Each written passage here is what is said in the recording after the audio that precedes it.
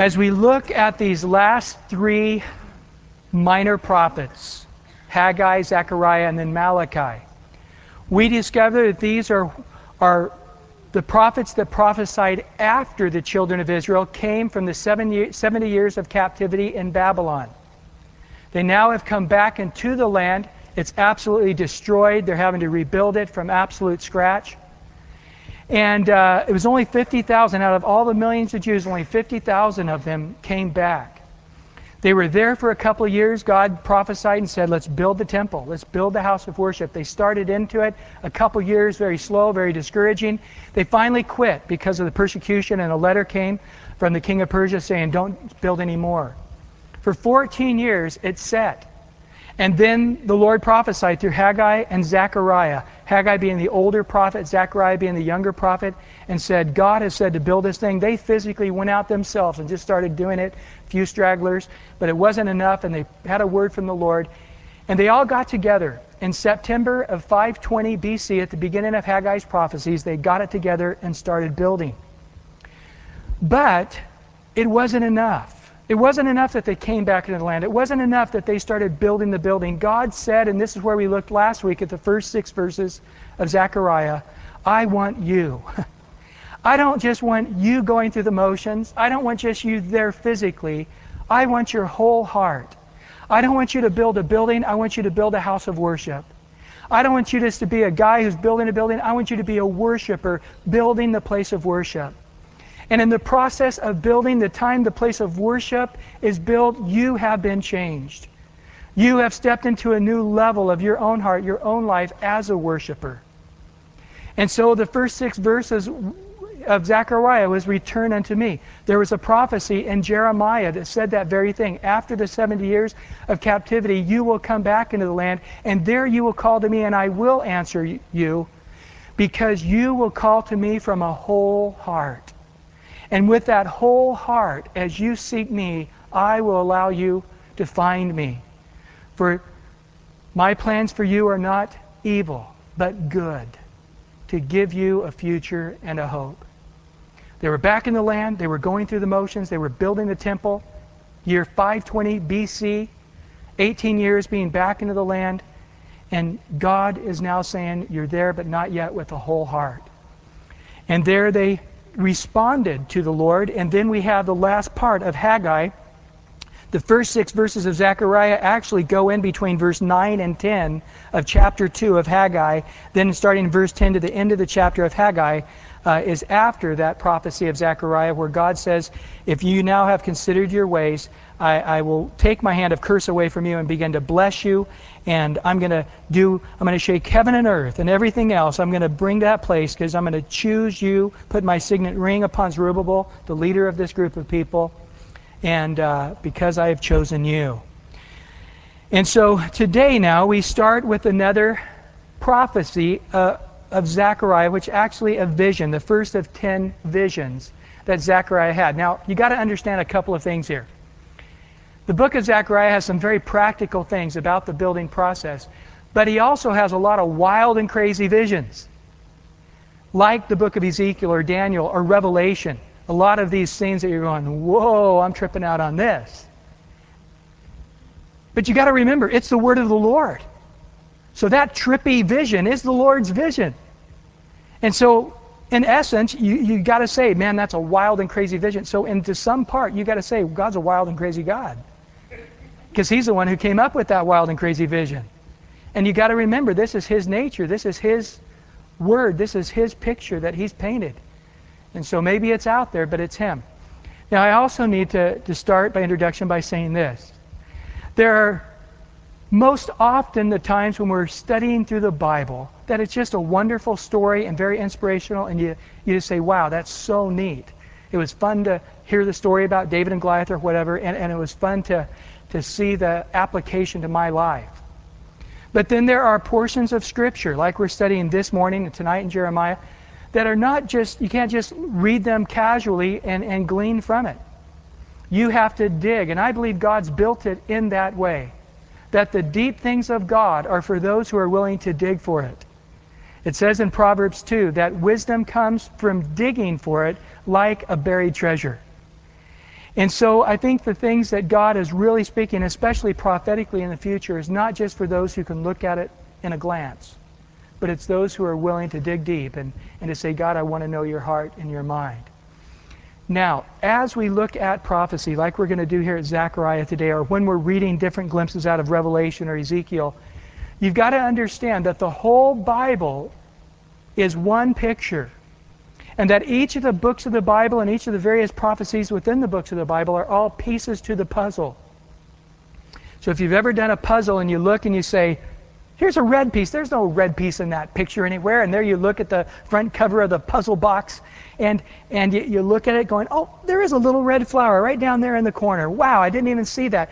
And you take that red piece and what do? You put it over on the corner. You remember where it's at. Because you're going to come back and you're going to know exactly how it fits in later. Well, in the same way, you're going to have little snapshots here and you're going to go, where does that fit? But as you read Revelation or you read Daniel or you read the other Bible, you're going, oh, this is consistent with the other things that have been said, and I know where it goes. I understand where the placement of it is. So I say that by saying today, guys, it's not some nice little devotional message you're going to walk away from. You're going to have to put on your thinking caps. And those who are really hungry for the Word and want to dig into the Word, you're going to enjoy it. But if you're here saying, I'm here because my wife made me be here or my parents made me here, you're going to have a really tough next few minutes. Because this is not one of those nice, easy to listen into, classical music stations. This isn't it. This is some stuff we got to dig into. So you ready to dig? Verse 7. So on the 24th day of the 11th month. Now this is 3 months after verse 1. So now we're in the 11th month. Is around February-ish, according to our calendar. So let's say February 24th. It's really not, but just for our information station, it's around in that period of time, which is the month of Shabbat. That's what they renamed the Babylonian name from, and I'm not going to get into the whole calendar, the Jewish calendar, sort of taking part of the Babylonian calendar and working out their own new calendar that is after they came back from captivity they used. But in the second year of Darius, the word of the Lord came to Zechariah the son of Bechariah, the son of Iddo, the prophet. And I saw by night, and behold a man. So now notice the first part of this vision. He has seen it. We're going to get to verse 9, and the Lord speaking, he's hearing it. So this is rather unique. And like in the book of Revelation, where John is taken in the Spirit on the Lord's day and has this vision, it's like he's there. So you say, well, what's a vision like? Well, they're different at different points. And some of these ones, like John had in the book of Revelation, it's actually almost like they are taken there literally. I mean, God outside the space-time continuum, we don't know all of what it's like, but it's almost like they're transported into the future to actually, they're there looking at it, hearing it, seeing it, being a part of it. Like Paul said there in 2 Corinthians 12, whether I was in the Spirit or out of the Spirit, I don't know. But here's what I saw, and this is what I've experienced. So he's seeing this vision, he's hearing this vision, and here, notice, there's a guy on a horse, and it's on a red horse, a man riding on a red horse, and it stood among the myrtle trees, we would say laurel trees, and in the hollow, so down in the canyon area. And behind him were horses, another red horse, or a group of red horses, a sorrel, we're going to talk about that in a minute, and white. So whether it's 3 horses or a whole group of different colored horses, and those are the 3 colors, we don't know. So thus far, to get a picture, he sees a guy that stands out from the others, a man on a red horse, and then there's a group of these other horses behind him. And then I said, my Lord, what are these? And the angel, so first of all, in verse 8 he was called a man, now he's called an angel. Again, that word angel simply generically means messenger. This messenger talked with me and said to me, I will show you what they are. And the man who stood among the myrtle trees answered and said, these are the ones whom the Lord has sent to walk to and fro throughout the earth. So these guys in the back, behind the rider on the red horse, answered the guy on the red horse, the angel, the messenger of the Lord, who stood among the myrtle trees and said, we have walked to and fro throughout the earth, and behold, all the earth is resting quietly. Now, you say, wow, is there significance to the red and the white and the myrtle trees and all of this? And bottom line is we can speculate, but no, we can't say for sure. The myrtle tree or the laurel tree, it's mentioned about a half a dozen times in the Bible. And many believe that it is symbolic of Israel, or Israel in a time of struggle. So the Lord is saying, I'm in the midst of Israel during this difficult time. What about the red horse, the guy on the red horse? Well, we do know in Revelation 6:4 that the red horse very clearly was meaning red, in other words, hot with anger for war. And that guy on the red horse, the angel of the red horse in Revelation 6:4, takes away the peace from the earth. So it can understand anger or he's hot for war or battle. And then white, we do have Jesus actually on a white horse in Revelation 19, verses 11 through 16, and he's coming to earth with judgment and righteousness and to make war. So it's almost a symbol of purity, but not purity in a sense that you might think of being pure. That's a given, that God's pure. But saying even though he's judging, his judgment is pure. And his righteousness is the only righteousness that's pure and acceptable. And then in that same picture in Revelation 19, we're with him, coming out of heaven at the end of the 7-year tribulation period back to earth. Well, what about this sorrel? Well, you know what? This is a unique Hebrew word. It's the only place it's used. And we really don't know the translation of it. Some have translated it reddish brown or speckled or brown or dapple gray or chestnut or dirty yellow or spotted or brownish orange. They try to find some root, and with that root they try to come with some conclusion of what color it might be, but they all disagree on the color. And evidently it's not that important, or God would have made it clear. He wouldn't have allowed the translation of that to be lost. So what is sorrel then? Well, we do know this for sure. It's a horse of a different color. And I do know that's clear. And it gets me thinking about that, saying, well, you know, God says not one period or comma would pass from his word. Nothing would be broken, he says, clearly in the Gospel of John. And so I speculate, and this is very, very speculative because it's me. You know, you read about somebody else's speculation, it's in a book. It seems more legitimate because it's in a book. But this is not in a book. But as I meditate on this and look at this and go, well, it's really evidently not significant what color it is, but it is a horse of a different color. And then that next phrase in those couple of verses, in verse 10 and 11, catch my eye, where it says he goes to and fro throughout the earth. Do you remember that statement? That statement is made of Satan.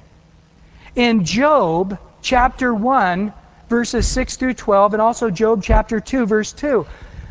Now, again, guys, I can't explain it to you. I had somebody come up after first service and say, now explain that to me. I can't explain it. But outside our space-time continuum, things are not the way they are, the way we who are limited to space and time. But we have a picture in Job where God is having his angels come together and give account of what's happening on earth. Now, again, you say, why is that necessary? Doesn't God know everything at once? Yeah, he does. So I don't really know why he needs these angels to go check things out for him. It seems that he already has that covered. But nevertheless, this is the vision. Now, as these angels come, Satan, he shows up too, no problem. He's at the meeting with the rest of the boys. Now, that really bothers me.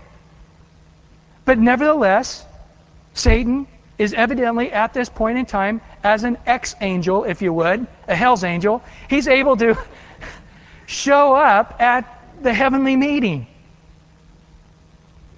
And the Lord begins to ask him, well, where have you been? I've been going to and fro throughout the earth, checking things out. And then they begin to discuss Job, and then it says, and Satan left the presence of the Lord. We also have another unique little story that's found in 1 Kings chapter 22, verses 19 to 23. And this is another heavenly vision a prophet by the name of Micah had.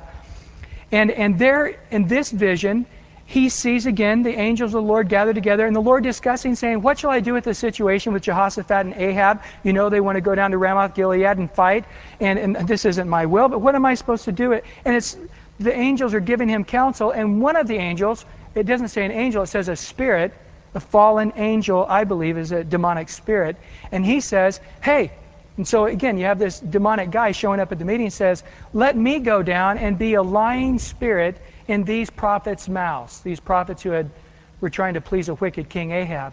Let me go be a lying spirit in their mouth, and God says, go ahead.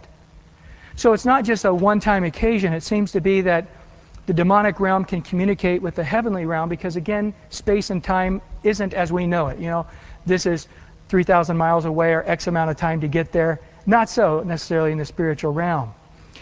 And so is it possible here, very speculative, like I said, is it possible that this horse of a different color is one of the demonic angels, maybe Satan himself, showing up at this heavenly picture, this heavenly vision? You say, well, why else do you think that? Well, I think that because when you look at the answer in verse 11, it says, well, what do you guys observe? And they said, the earth, behold, the earth is resting quietly. Now that sounds like good news to me, doesn't it to you? Well, as you read on, God is angry at that response. He upsets him very much that the world is at peace and quiet. And I'm going to tell you why in a minute.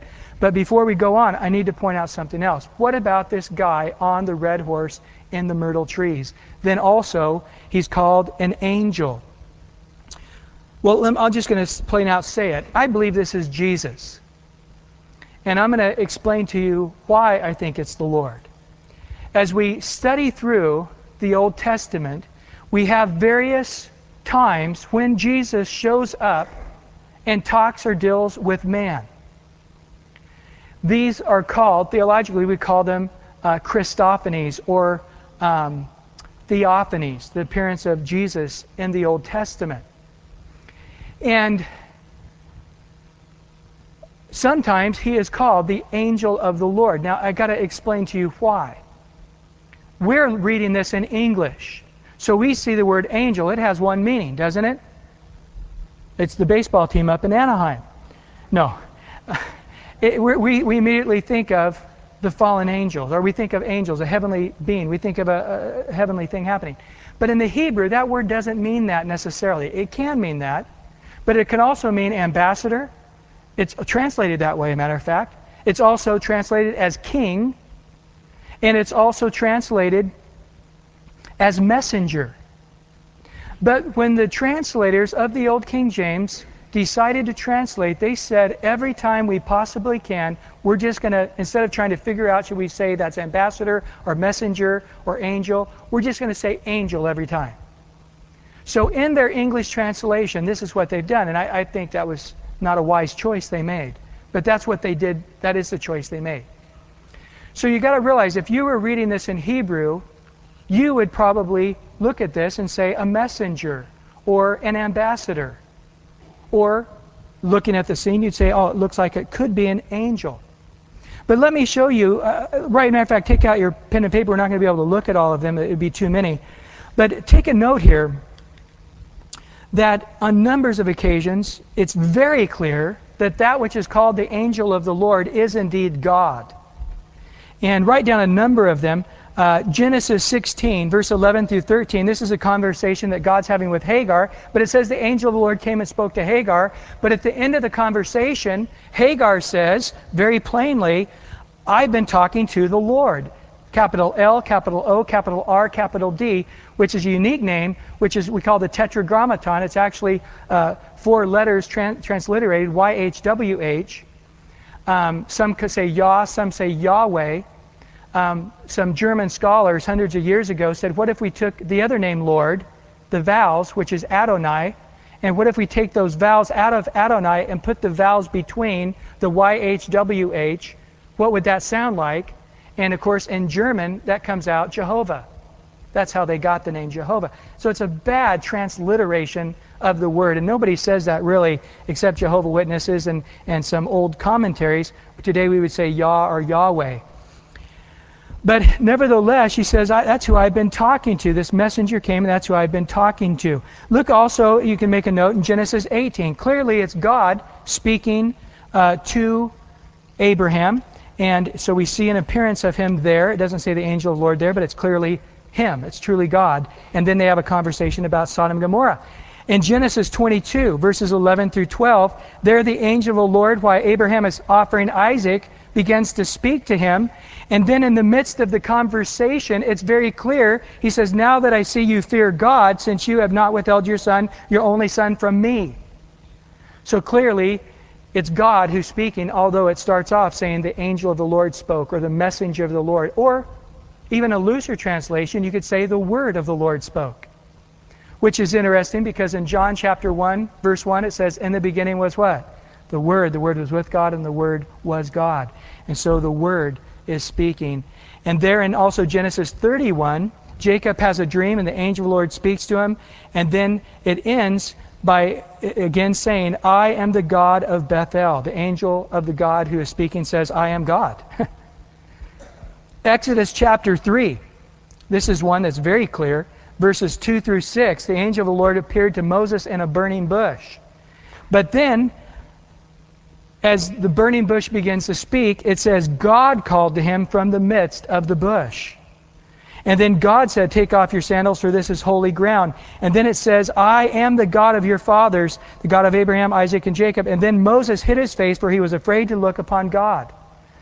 So in Exodus 3, it says the angel of the Lord, but then clearly when the conversation begins to happen, it's God who is speaking, a messenger, the Word of God speaking. A few others, just take a note of them. Judges chapter 2, verses 1 through 6, you'll see that again. Joshua chapter 5, verses 13 through 15, there's a man. So a man appeared, stood with a sword drawn, and he says, are you for us or against us? He said, no. Didn't really answer his question.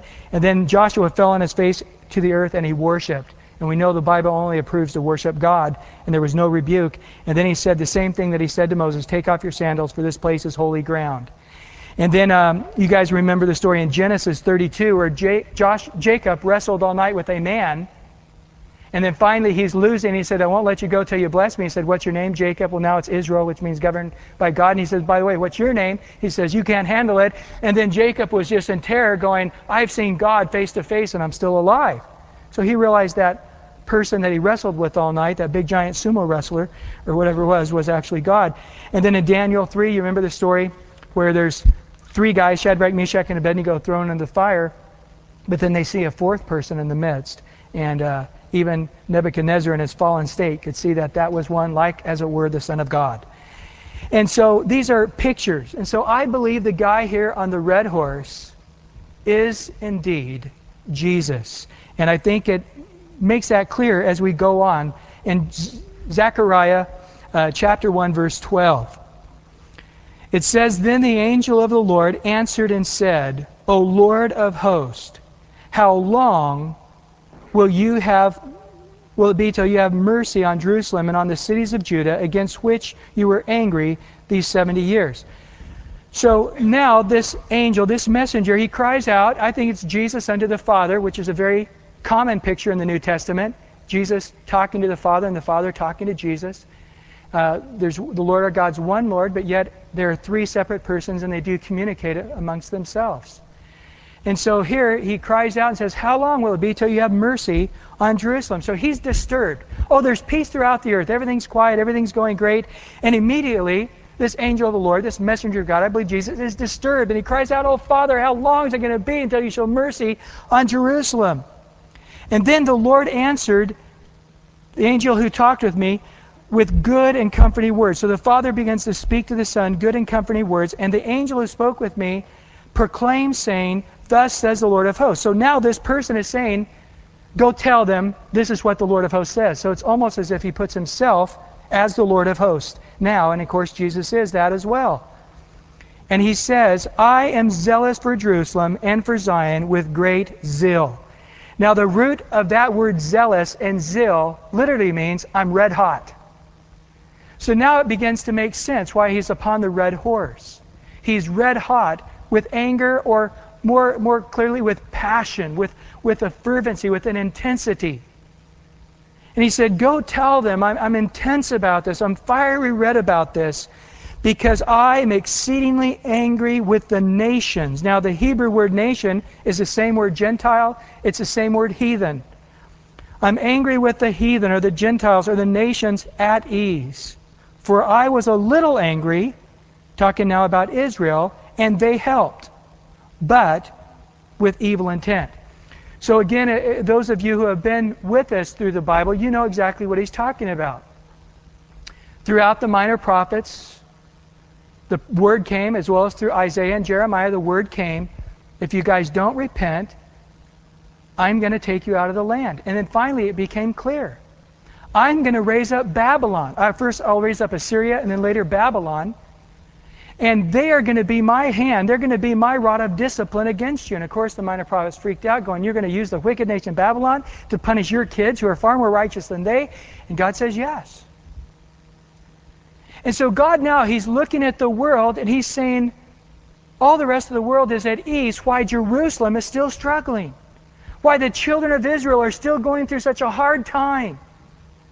And he says, it makes me angry that they have taken the spoil, that they've taken the riches of the Jews, and now they're fat and happy with it, and yet they're not lifting a hand to help Israel in their struggling state. As a matter of fact, they're coming against them. And he says, yeah, I was a little angry, referring to Israel, and they helped. They were my rod of justice, my rod of judgment against them, but then with evil intent. For example, in Jeremiah 51:24, God makes it clear that I will repay Babylon and all the inhabitants of Chaldea for all the evil they have done in Zion in your sight, says the Lord. So they didn't just come and conquer Israel. They had an evil intent in their own heart, and they went beyond the judgment that God had called for. And there they tortured and raped and pillaged and did far worse evil to Israel than God had originally given them the license to do. And the same with Assyria. And God says, I'm going to judge you for this, because of that wickedness that you've done. And then he takes a big breath and he looks into the future, and in verse 16, therefore thus says the Lord, I am returning to Jerusalem with mercy. My house shall be built in it, says the Lord of hosts, and a surveyor's line shall be stretched out over Jerusalem. So not only will the temple be built, but also Jerusalem shall be built. Now, in the immediate 4 years, within 4 years, the temple was finished. It was a sorry sight compared to the Solomon's temple. And then, not too long after that, we have the book of Nehemiah, where God touched his heart and he came and built the walls of Jerusalem. So in the immediate fulfillment, he's talking about the temple being built and then the walls being built and having some peace. But in the far fulfillment, he's talking about when he comes to rule and reign upon this earth. He will build a new Jerusalem, a new temple, and will rule there from that place. And in verse 17, again proclaims, saying, thus says the Lord of hosts, my cities shall again spread out through prosperity. The Lord will again comfort Zion and will again choose Jerusalem. So God now looking in that millennial reign, saying there is a time that when you look at Israel, you're going to see a blessed place. When you think of Israel, you're going to think of a place of comfort. Do you think of that when you think of Israel today? Oh, that's a very peaceful, comforting place to go. Quite the opposite. It's a war zone. And this is the way it was actually at this very time. The other countries attacking Israel while they were trying to build the temple, and then trying to build the walls, the same thing. And God is saying, I'm telling you that I'm going to do it. I'm going to have mercy upon Israel, and it's going to be a place of comfort and prosperity. I'm going to choose it again. And in verse 18, now comes the second vision. Then I raised my eyes and looked, and there were 4 horns. Now again, if you've been studying the scriptures and all through the Psalms and all through the prophets, the word horn is looking like the horn of a bull or a horn of a ram, which is signifying where its power, its strength comes from. So in this society, when they think of horn, they think of power and strength. So he looks at 4 powers, if you would. Now, if you've been studying through the Bible, you know exactly when you look at 4 powers, what do you think of in the book of Daniel? You think of the 4 kingdoms that God said he would raise up. Babylon, the Medo-Persian Empire, the Greeks, and then ultimately the Romans. And this is probably what he's exactly talking about, because notice he says, "And I said to the angel who talked with me, 'What are these?' And he answered me, 'These are the horns that have scattered Judah and Israel and Jerusalem.'" So God is saying these four powers that came and they scattered Jerusalem to the four corners of the world and they oppressed them. And each of the four ruling empires did that very thing. Each of the four world ruling empires were against Israel. And of course, every nation in the world since then is against Israel to this very day. But then notice God's response to that. "Then the Lord showed me four craftsmen. And I said, 'What are these coming to do?' And he said, these are the horns. These are some other powers that scattered Judah so that no one could lift up his head. But the craftsmen are coming to terrify them and to cast out the horns of the nations and lift up their horn against the land of Judah to scatter it." So God is saying, these craftsmen are my powers to come and to scatter these horns. Now, if you, at this time, understand the history, they had already seen the Babylonian Empire, and it was taken over by the Medo-Persian Empire, which is presently in power. But God said after that there would be another power, the Greek power, and indeed it did take down the Medo-Persian Empire. Then after that the Roman Empire, that indeed did take down the Greek Empire. But then the Roman Empire just sort of dissolved itself. And we know from the book of Daniel that it actually is going to revive itself, and that's happening today in the European Union. They're already coming together. And the Bible says one of the things they're going to do is have a one economic system that eventually will permeate the world. And that's exactly what they're doing right now. After that will be a military force, and after that will be a world religion that the Antichrist will establish. But he's the one that's going to make this happen, and we already see the table being set for these last days. It's already happening. And then God himself will break with his angels that final Roman Empire. But he says, "I have these craftsmen, and this is what we're going to do." Now, do understand that all power does indeed belong to God. The Bible makes it clear throughout that God raises up and God brings down. That God himself is the true final authority. In 1 Samuel chapter 2, verses 6 through 10, it says, "The Lord kills and the Lord makes alive. He brings down to the grave and brings up. The Lord makes the poor and makes the rich. He brings the low and he lifts up. He raises the poor from the dust, lifts the beggar from the ash heap, and sets them among princes and makes them to inherit the throne of glory." It also says in Psalm 75, verse 6 and 7, "For exaltation comes neither from the east, nor from the west, nor from the south. But God is judge, who puts down one and exalts another." Very similar wordage in Isaiah 26, verse 3 through 5. Daniel says it in Daniel chapter 2, verse 20 and 21. "Daniel answered and said, 'Blessed be the name of God forever and ever, for wisdom and might are his. For he changes the times and the season. He removes kings, and he raises up kings.'" So here are these craftsmen, God are saying, that are going to bring them down. We actually got to see one of these craftsmen at work. Remember the story there in Daniel chapter 5? Belshazzar, the grandson of Nebuchadnezzar. We know from history that his father, who actually was the king, Nabonidus, was out fighting the Medo-Persian Empire that was trying to conquer Babylon. But there he was in the security of Babylon, saying nobody can take on the great city of Babylon, and he began to have this party, this mockery spirit against the Medo-Persians. And he said, "Hey, I remember in the archives seeing those vessels of gold and silver that my fathers brought up from Jerusalem. Go get them that we might worship the gods of gold and silver." They went and got the vessels that only the priests were to use. And as they were drinking from it, all of a sudden a hand appeared, and here's the craftsman at work, begins to craft into the side of the wall, "Meeny, meeny, tekel upharsin."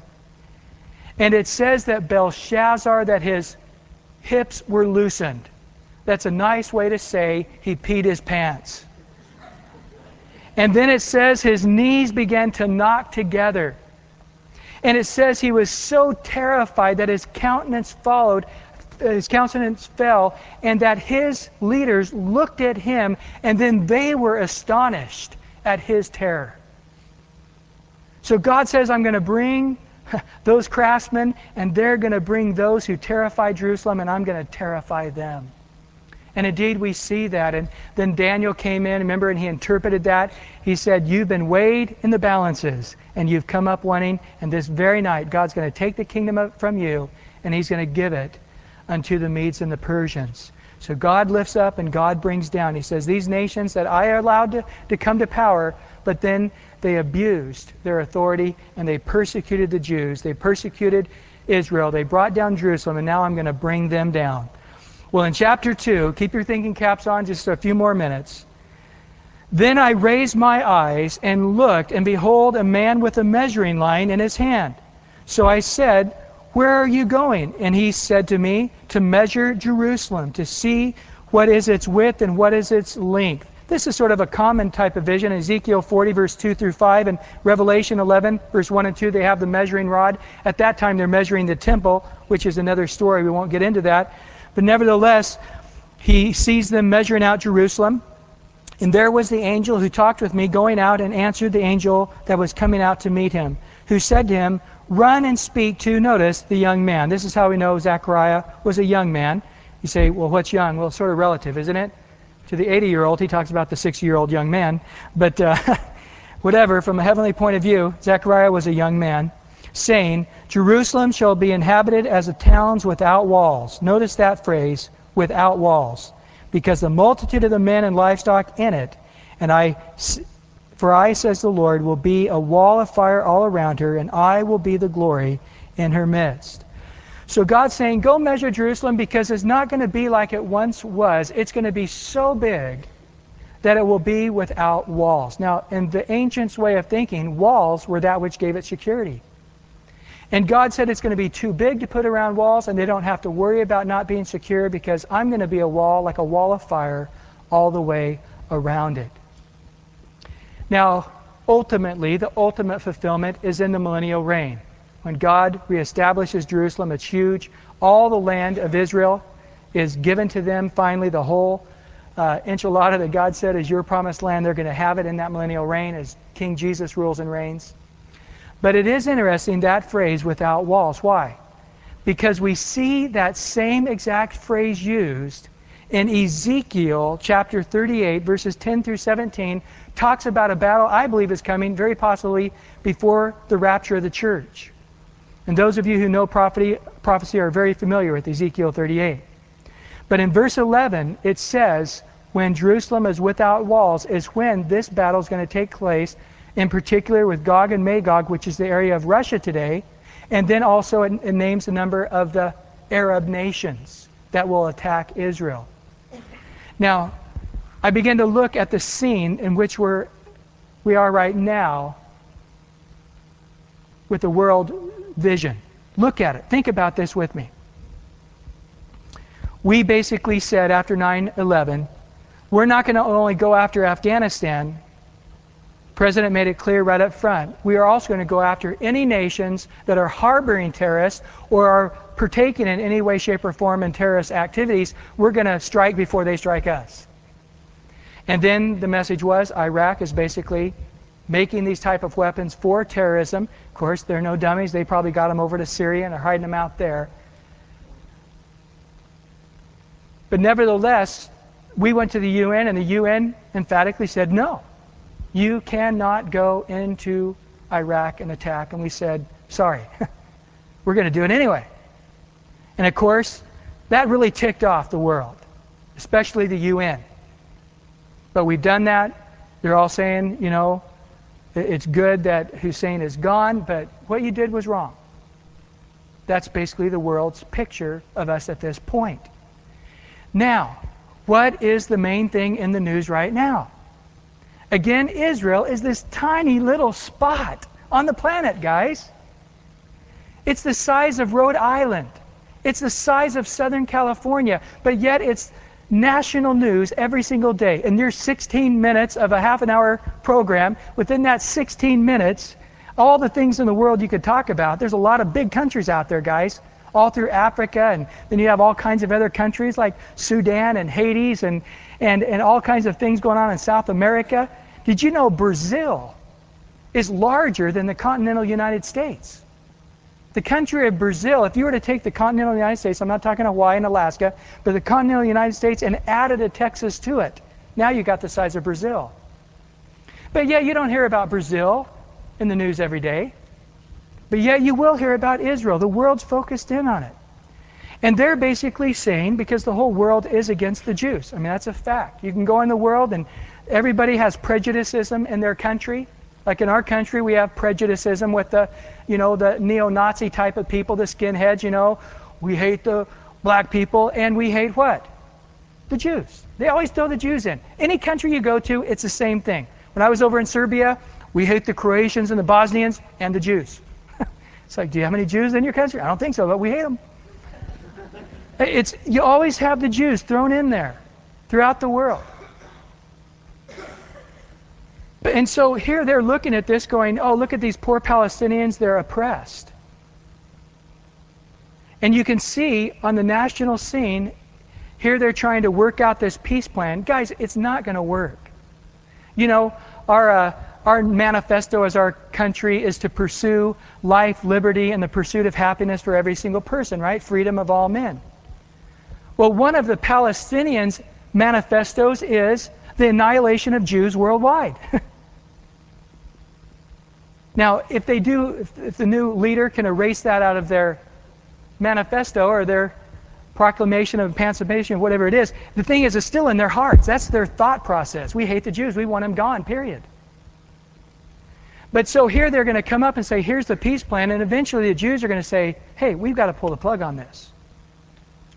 And I could very well see Russia or some other country step up and say, hey, Israel is what Saddam Hussein was. It's not one leader, but it's a whole group of people. These Jews are oppressing the Palestinians. And they're not emancipating them, so therefore we want approval from the UN to go down there and do that. And I could see them saying, yeah, go for it. And actually having the world approval to attack Israel. I could see it now happening. Now the Bible tells us there in Ezekiel 38, when they do that, just like it says here, God himself is going to be a wall of fire to them. And even though Israel's just this tiny little nation, and all of this multitude is going to come against them, Israel is going to win. And as a matter of fact, Russia is going to lose 5/6 of its army in that battle. It's going to win. And so I find here again, maybe very possibly a mention of that prophecy elaborated on in great detail in Ezekiel 38. I've got to stop and make a note here just a minute. I am proud to be an American. And one of the reasons is, in 1948, we were the very first people to say, we recognize Israel as a nation. When all the other nations of the world weren't willing to do that, we stepped up and said it, and then other nations reluctantly jumped on board. And since 1948, we have been 100% for Israel.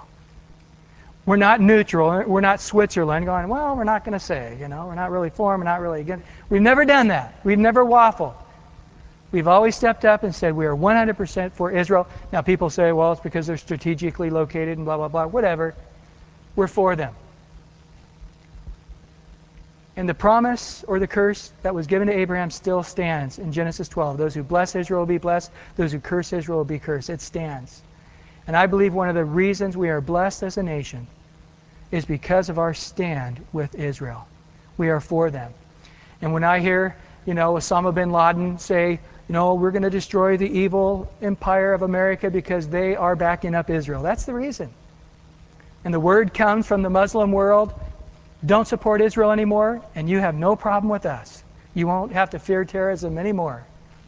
And we step up going, no way. We are not going to back down from our support of Israel. And I am so proud of that. I'm so happy for that. And for a number of reasons, I believe that's the reason we have the blessing of God upon our country, even though we are backing away from our Christian roots. And I'm afraid if we back too far, much farther away from our Christian roots, we will no longer support Israel. And now we want to be cursed because of the light that we've turned from, but because now we are cursing God's chosen people. And that's a fearful place. And so we need revival on a number of levels for a number of reasons in America. Well, going on here in chapter 2, verse 6. Now God says, up, up, flee from the land of the north, says the Lord, for I have spread you abroad like the four winds of the heaven, says the Lord. So he says to the Jews, it was me who allowed Babylon to spread you to the four corners, but I'm telling you, come back now. Up, Zion, escape you who dwell in the daughter of Babylon. So you've been scattered throughout the world. Get up and leave, because I'm going to judge that world that judged you. The world that injured you, I'm going to injure them. So get out of there. So remember, most of the Jews are still in Babylon. They're still in the foreign lands. And God's saying, get back to Israel. To this very day, there's a small percentage of Jews who actually live in Israel. Matter of fact, it's about 3 to 5 times more Jews in New York than there are in Israel. So again, get up, go back to the promised land, God would say at this time, not necessarily now, but at that time, to the Jews. For thus says the Lord of hosts, he sent me after glory to the nations which plundered you, and he who touches you touches the apple of your eye, or the pupil. They say the tenderest spot on the human body is the eye, and especially the pupil of the eye, to be touched. And God is saying, that's who they are to me. The tenderest part of my heart, or my life, is the Jews. For surely I will shake my hand against them, and they shall become spoil for their servants. Then you will know that the Lord of hosts has sent me. Sing, O, and rejoice, O daughter of Zion, for behold, I am coming and will dwell in your midst, says the Lord of hosts. That is repeated in the book of Revelation, and right after that it says, and we as the church, we as believers who are raptured up with Christ, are coming with him. Now I love verse 11. Many nations, or Gentiles, or heathen, shall be joined to the Lord in that day, and they shall become my people. Here's a picture of us who are coming with him out of heaven at the end of the 7-year period to reestablish life on planet Earth, where Christ himself comes to rule and reign. And it's not just those who are naturally Jews, and Abraham, Isaac, and Jacob are their fathers, but also those who have been adopted into the Jewish family. Always great to have more relatives, huh? And so here we are. We are now children of Abraham, Isaac, and Jacob by adoption. And I will know that the Lord of hosts, and I will dwell in the midst, then you shall know that the Lord of hosts has sent me to you. Notice here in verse 12, and the Lord will take possession of Judah as his inheritance notice how the Lord describes the nation of Israel and its land, the Holy Land, and will again choose Jerusalem.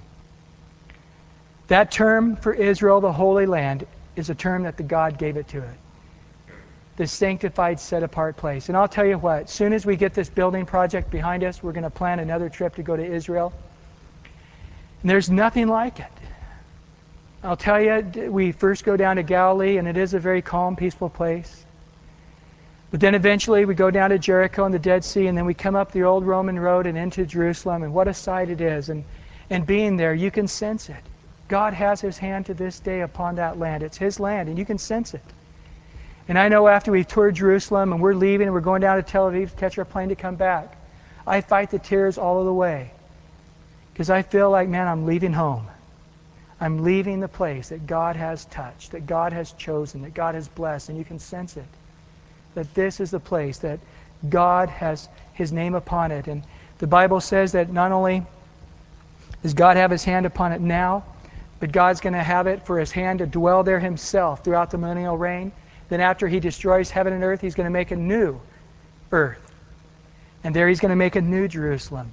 And there it'll be to live forever and ever, those who want to live in that place as well as heaven. Well, I want to look at another passage here quickly as it says, we are the people with the Jews. I want to look over to Romans chapter 11 quickly, and then we're going to come back and finish up looking at verse 13. But I want to close here and looking at a number of verses in Romans chapter 11 as we finish up here. Starting there in verse 11. Romans chapter 11, verse 11. I say then, have they stumbled that they should fall? Certainly not. So have the Jews gone through this time of rejection of Messiah where they're stumbling and floundering, that they would be done away with? There's people who say the Jews are no longer God's chosen people. The church has replaced Israel. No longer does the Jews have anything to do with God's picture or God's life. That was just for a season of time and it's over with. Not true. But through their fall, to provoke them to jealousy, salvation has come to the Gentiles. Now, if their fall is riches for the world, their failure riches for the Gentiles, how much more their fullness? Look at how anointed these people are. Even when they fall, they bless the rest of the world. How much more when they're walking right are they going to bless the rest of the world? In verse 13, for I speak to you Gentiles, inasmuch as I am an apostle of the Gentiles, I magnify my ministry. Paul says, I talk a lot about my ministry because that's where my heart is, to see the Gentiles saved. If by any means I may provoke to jealousy those who are of my flesh, the Jews, and save some of them. So when they see God's blessing upon the Gentiles and their relationship with God and their love for the Jewish Bible, their love for Abraham, Isaac, and Jacob, hopefully it'll provoke the Jews to want to know what in the world these Christians are talking about, and that they would come to know their Jewish Messiah, Jesus. For if their being cast away is to reconcile the world, what will their acceptance be but life from the dead? For if the first fruit is holy, the lump also is holy, the root is holy, so are the branches. So they are indeed God's holy, sanctified, separate people. Still, presently, the Jews are. And as some of the branches were broken off, and you being a wild olive tree were grafted in among them, and with them became a partaker of the root and the fatness of the olive tree, do not boast against the branches. But if you do boast, remember that you do not support the root, but the root supports you. Now, for you city dwellers, you may not know, but you can take a branch of a similar type of tree and with a razor blade cut it out and then cut a hole in the branch, actually the actual root system of another tree. And that branch, you tape it on there, that branch will grow into it, but that branch will produce that fruit in which it came from. And when I used to live in Bakersfield, we had a tree there in our backyard, and from the same exact tree, we had grapefruits coming out one section of the tree on a few branches. On another one, we had oranges, and from another one, we had lemons, all coming from the same tree. Up in Fresno, they have a botanical gardens there, and somebody had told me that now from one tree, they have, I think what they said, it was 147 different fruits on one tree. So you can just keep, having fun with it, grafting it in there. And so God is saying, look, it's the stump, it's the root system that's holy. And what God did is took a wild olive branch, we're talking about olive trees now, not citrus trees, and he took that branch and he grafted it in, and so you are holy because the whole root system is holy, and there you are producing fruit because of that root system. But if you now take that natural branch that was cut out and set to the side for a while, hey, if a wild olive branch will take, what do you think about the natural olive branch? It's going to take. So remember, it's not the branch, it's the system, which is Christ. And notice what he goes on to say there. In verse 19, you will say then, branches were broken off that I might be grafted in. Well said. Because of unbelief, they were broken off, and you stand by faith. They rejected the Messiah, God rejected them. It says in 2 Timothy 2, you deny me, I'll deny you. He has done that. But do not be haughty, but fear. So when you realize that God has said, if the Jews have said, Messiah, we don't want you, God says, then you don't have me, be in awe. Fear, this is a part of the nature of God. And this is what he goes on to say in verse 21, for if God did not spare the natural branches, well, he may not spare you either. Therefore consider the goodness and the severity of God. On those who severity, those who have rejected the Messiah, rejected his way, rejected his salvation, rejected the light that he was given that they could follow him. Severity, they're broken off. They're damned at this moment. But towards you, goodness, because you by faith received the Messiah. If, he goes on, he does not a period there, if you continue in his goodness.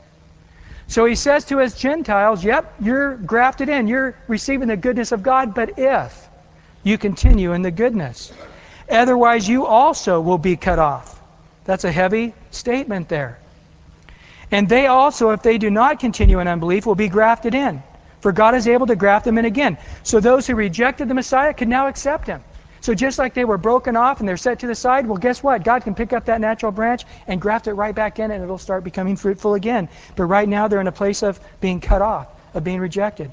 For if you were also if they do not continue in unbelief, will be grafted in, for God is able to graft them in again. And if you were cut out of the olive tree, which is wild by nature, and were grafted contrary to nature into the cultivated olive tree, how much more will these, who are the natural branches, be grafted into their own olive tree? Verse 25, for I do not desire, brethren, that you should be ignorant of this mystery, who the Jews are, and what a Jerusalem is, what Israel is, what the Jews are to God, what Israel is to God, that you wouldn't be ignorant, lest you should be wise in your own opinion. Well, here's what I think about the Jews. Here's what I think. I don't care what you think. What does God think? Don't be ignorant about what God thinks. Blindness in part has happened to Israel until the fullness of the Gentiles has come in. So right now, God is adopting all of these Gentile children. But eventually, God's going to stop the adoption process, and He's going to turn back to His own kids. And so all Israel will be saved, as is written, the deliverer will come out of Zion, and He will turn away the ungodliness from Jacob. For this is my covenant with them, that when I take away their sins, concerning the gospel, they are enemies for your sake. But concerning election, they are beloved for the sake of the fathers. So right now, the Jews are our enemies in that they hate the Messiah. Let me tell you something. The Jews don't just say, well, you believe in Jesus, that's fine. You believe what you want to believe in, I want to believe it. They're not that way. The Jews hate Jesus. They hate the New Testament. They hate that the Christians use their Bible. They really hate when you try to explain to them their Bible. I remember being in Israel, and at that particular time on that tour, I had our missionary from Hungary, Greg Opine, was with me. And he was sitting up in the front seat, and he said to the tour guide, who was a Jew, not a Christian, and he said to him, yes, I'm a Jew also. And he turned around and said, really? He said, yes, my dad's a Jew. He goes, well, what's your mom? He said, well, my mom's a Gentile. He goes, you're not a Jew.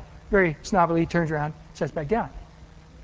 Well, what do you mean? He goes, look, according to our Jewish laws, your mother and your grandmother has to be a Jew. It doesn't matter about your dad. So we're there talking and thinking about it, and we realized Ruth is the great-great-grandmother of King David. That if you study it out, King David then, according to the Jewish law today, was not a Jew. And so we said, well, what about King David? Remember, his great-grandmother was Ruth the Moabitess. He just turned back around and sat down, and we saw the back of his neck getting redder and redder and redder. And after a few minutes, he got up and he just said, anybody that believes in Jesus should never be able to have any ownership in this land. Period. There should not be allowed one Christian in Israel.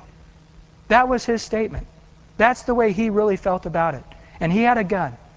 And so we just shut up after that.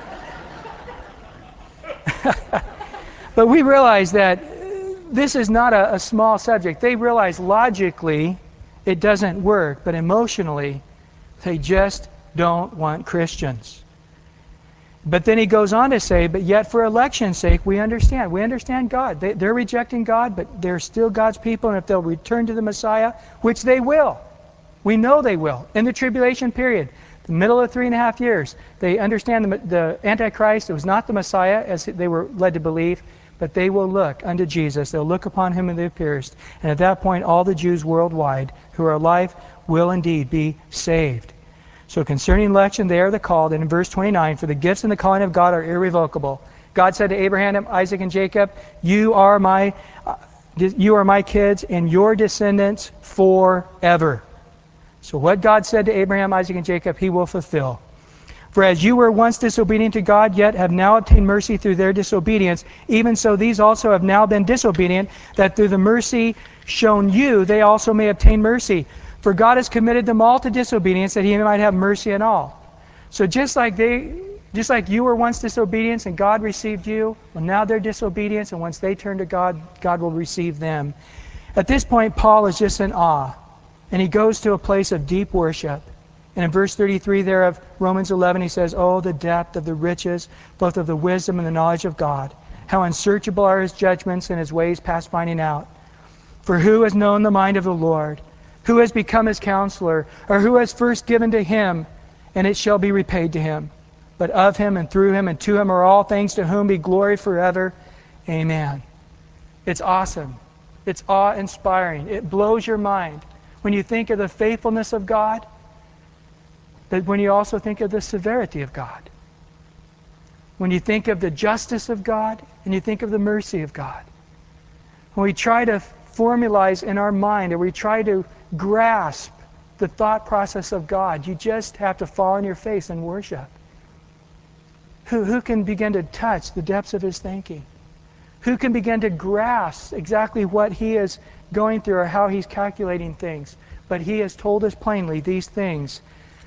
And I am so glad that God does have an adoption process. And I am so glad that I am adopted into the house of Abraham, Isaac, and Jacob.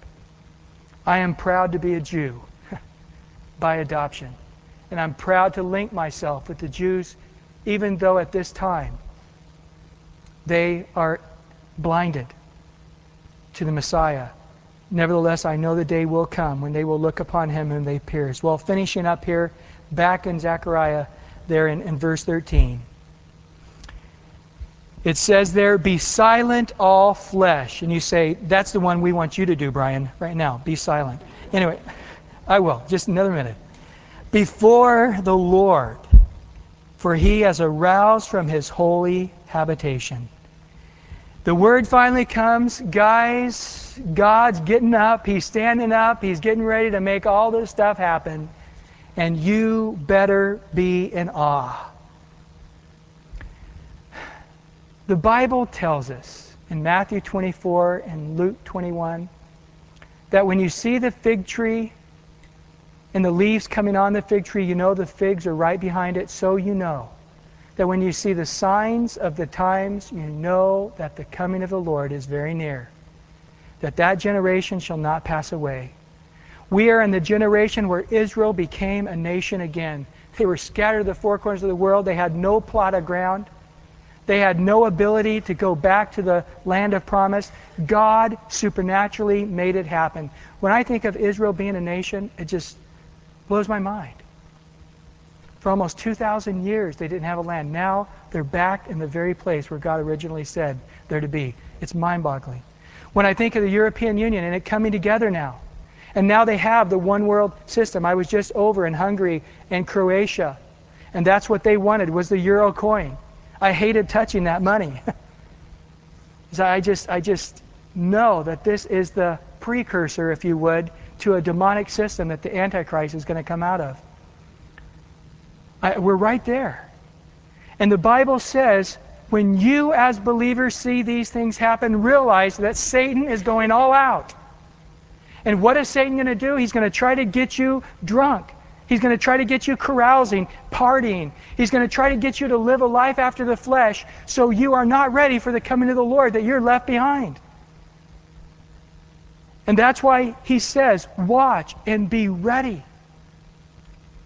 He says, pray that you may be counted worthy to stand before the Son of God in that day. In the last days, the Bible says that the doctrines of demons are going to flood the earth to try to confuse us. And then at the same time, it says there's going to be this spirit of the age where men will be lovers of pleasure rather than lovers of God.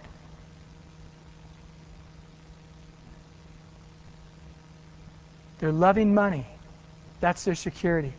They're after the flesh. And the warning is to us as believers, don't let you be a part of that. And I say to you today, rejoice in the goodness of God, but don't forget about the severity of God. Goodness upon those if they continue in the faith. Severity on those who step away and reject following Jesus. It's a wonderful thing. It's an exciting thing for us who are ready. Peter says, make your calling and election sure, so you are sure of an abundant entry on that day. Are you ready? Is your heart free? Are you just saying, come Lord Jesus, I have an abundant entry coming for me? Or do you have some skeletons in the closet? Do you have some things that you're ashamed of? Are you grabbing onto some of the things of the world, and that may disqualify you to be caught up together to be with the Lord in that moment, in the twinkling of an eye? Watch, be ready, pray that you're counted worthy.